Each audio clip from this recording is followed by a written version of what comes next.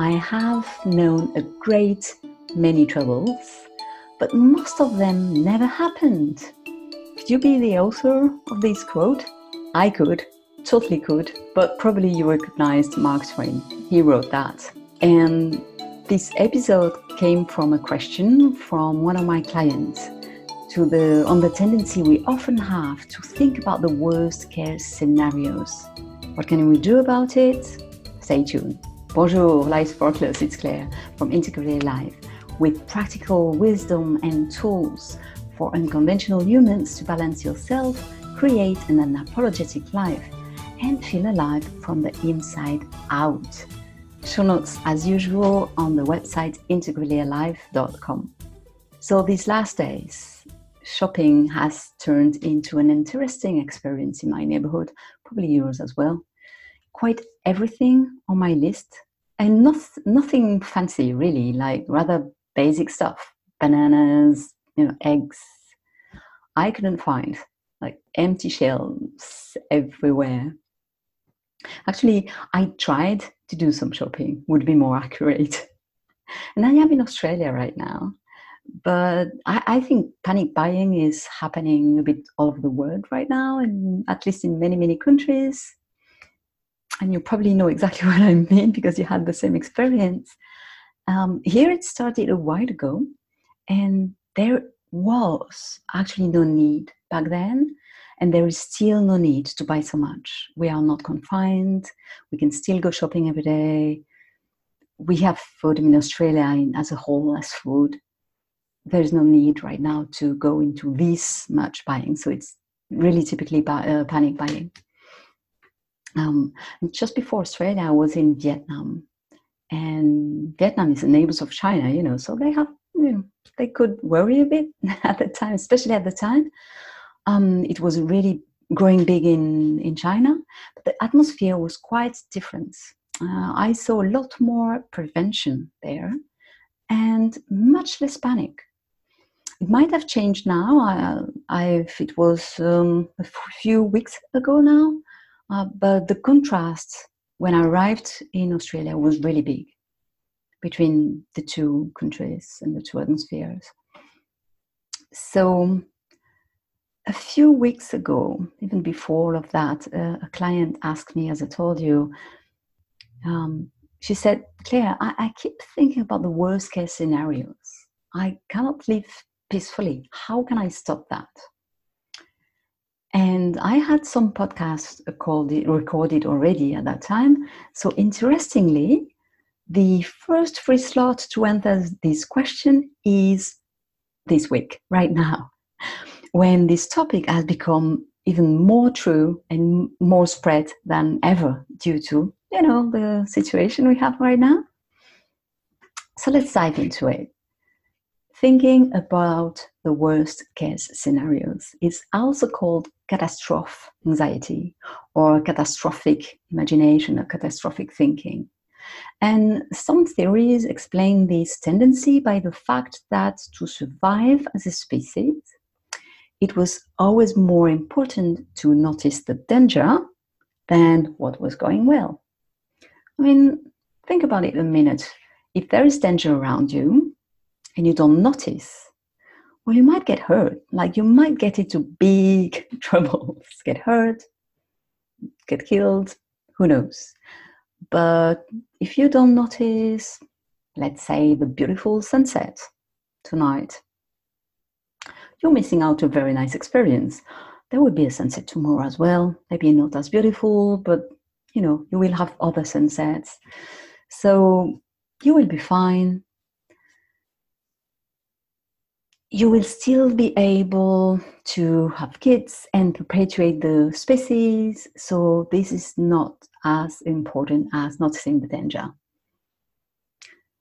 I'm not sure how much I buy into this theory, but it seems to be a case that humans do tend to obsess over what could go wrong much more than over what could go amazingly well.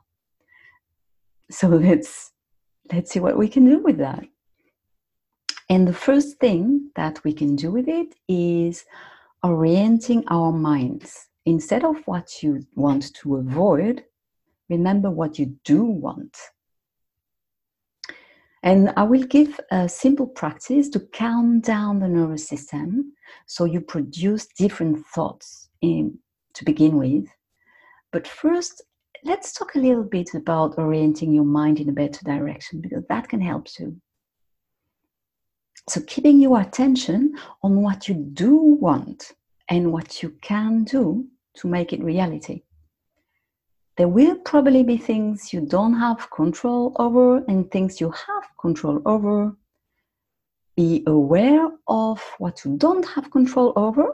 It might be interesting to take this into account, but focus on what you do have control over. The main problem with catastrophic thinking is we focus exactly on what we want to avoid, and often on things that are completely beyond our control, like the international economy, decisions that governments make, etc. Precisely because we have no control over it, we are caught in a loop of what if. And that keeps us in a sense of helplessness, because by definition, we cannot do anything about it. So we feel helpless and we think about it and we continue to think about it and we feel more helpless and we feel, you get the idea. Vicious loop. So as much as it is important to be aware of these, once we recognize we cannot do anything about it, then focus instead on what we want and what we can actually do. That's really helpful. What will happen in the future might be uncertain. However, what we can do today, we can choose. The present is the only moment in time that we can influence directly, and our future depends on what we do now. So focused action in the present will get you to the future you want. So, what is the best that can happen? What do you want, and what are you going to do for it?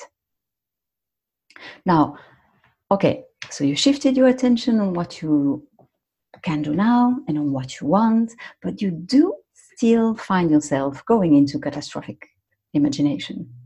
And sometimes it feels like, I know it's useless to think about this, but it's like I can't help it. It's like my body is doing it by itself.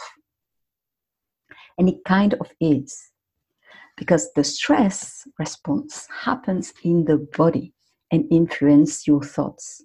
So now I invite you to a simple exploration to change this response and calm down your nervous system so you produce different thoughts. And I learned this practice of somatic orienting with my teacher Irene Lyon.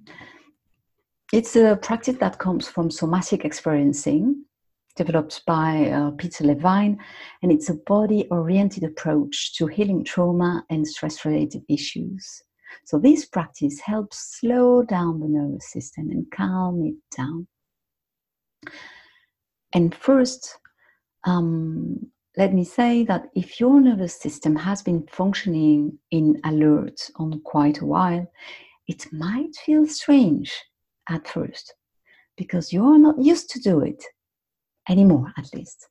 So I recommend for the first times you do it, to do it in a comfortable and safe space at home when you know you won't be disturbed. A bit like preparing for meditation.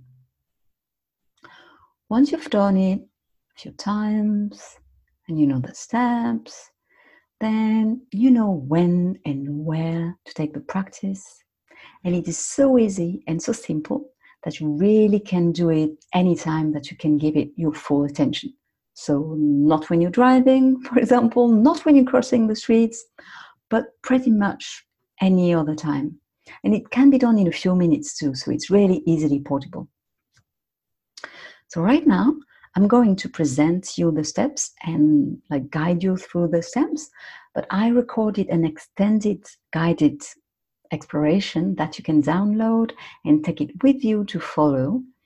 And you will find the link, on the show notes on the website integrallyalive.com. But for now, let's go through the steps. So first step, arrange yourself in a comfortable seated or standing position. And I really mean comfortable. You don't have to cross your legs like, meditation kind of posture. You actually don't have to take any posture in specifically. Just don't collapse like you would sink in your couch either, but be comfortable. And you can totally support your back on your chair if you want to, or all of this is completely fine. So be comfortable and start with noticing your breath. And just observe it. Be like a kind witness. No need to change anything. You're just listening, observing. And then the second step is to bring your attention to your supports. So you are sitting on a chair, maybe on a couch, on the ground, whatever you sit on. Feel your buttocks meeting this support and your feet on the ground. So you're shifting and you're expanding your attention to the support of your environment.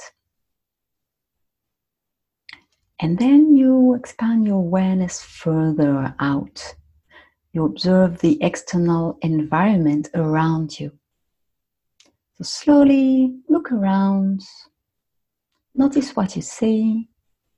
For me, as I am recording this podcast, I can see my computer, my desk, some pens. I can see my teapot, the mouse. If I look further, I can see my bag on the ground. I can see my shoes. So look around and look slowly. Slowly become aware of what is around you. And now you are aware of the movements you make to observe all of this. So your eyes are moving, your head, your neck are moving. And again, there's nothing to change, but observe the quality of these movements as you observe around you. And now further in, observe and notice your body sensations.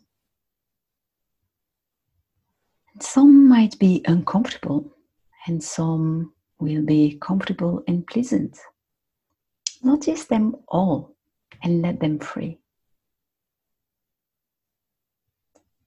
So what's happening in your face, in your shoulders, in your arms, in your chest, in your abdomen, in your back, in your pelvis, in your legs? So you go through all these sensations and you let them be. So this exploration really is an expansion of awareness, step by step.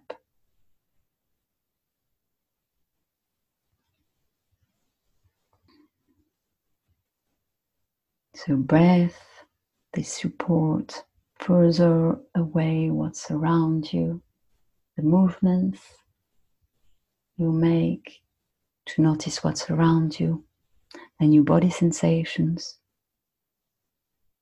Each step, you're expanding your awareness, and sometimes maybe it's a shift rather than an expansion, and it's okay. You notice that as well.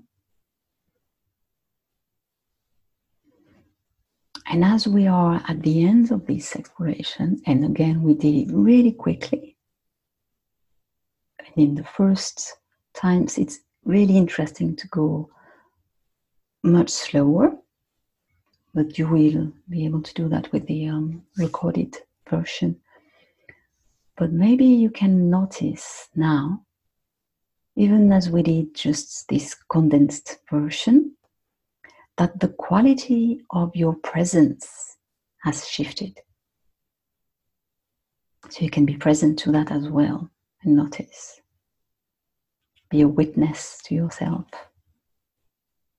And how would it be to go through your day with this quality of presence? Just notice what comes. And that's all for now.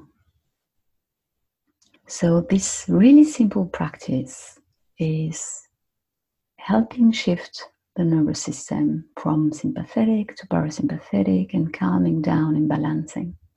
And the more you do it, and the more it becomes a kind of habit, the more your nervous system is going to learn balance.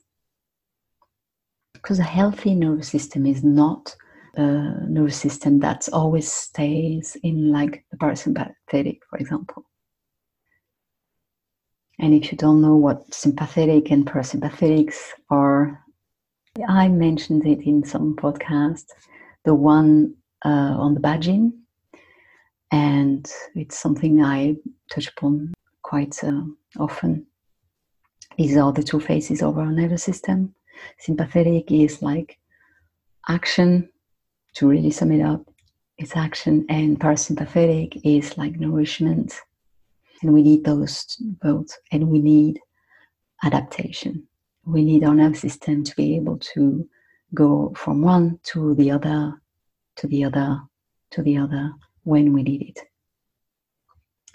So it's really about being able to regulate and to adapt to what is in the present. So that's why this kind of expression is really helpful, because it does exactly that. It helps regulate, and so it shows the way for your nervous system to do that. And the more you do it, the more you are teaching your nervous system how to do it. And then after a while, it just happens, because your nervous system has learned how to do it.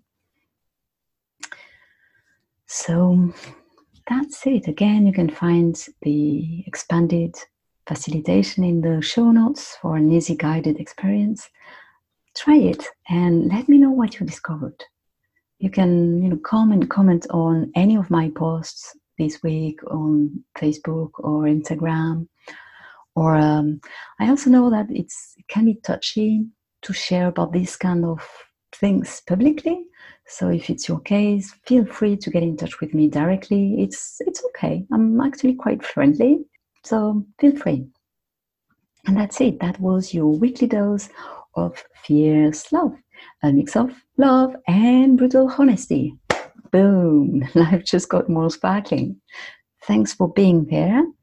Subscribe so you get your weekly dose, and in this troubled time, take good care of yourself. I deeply appreciate your presence.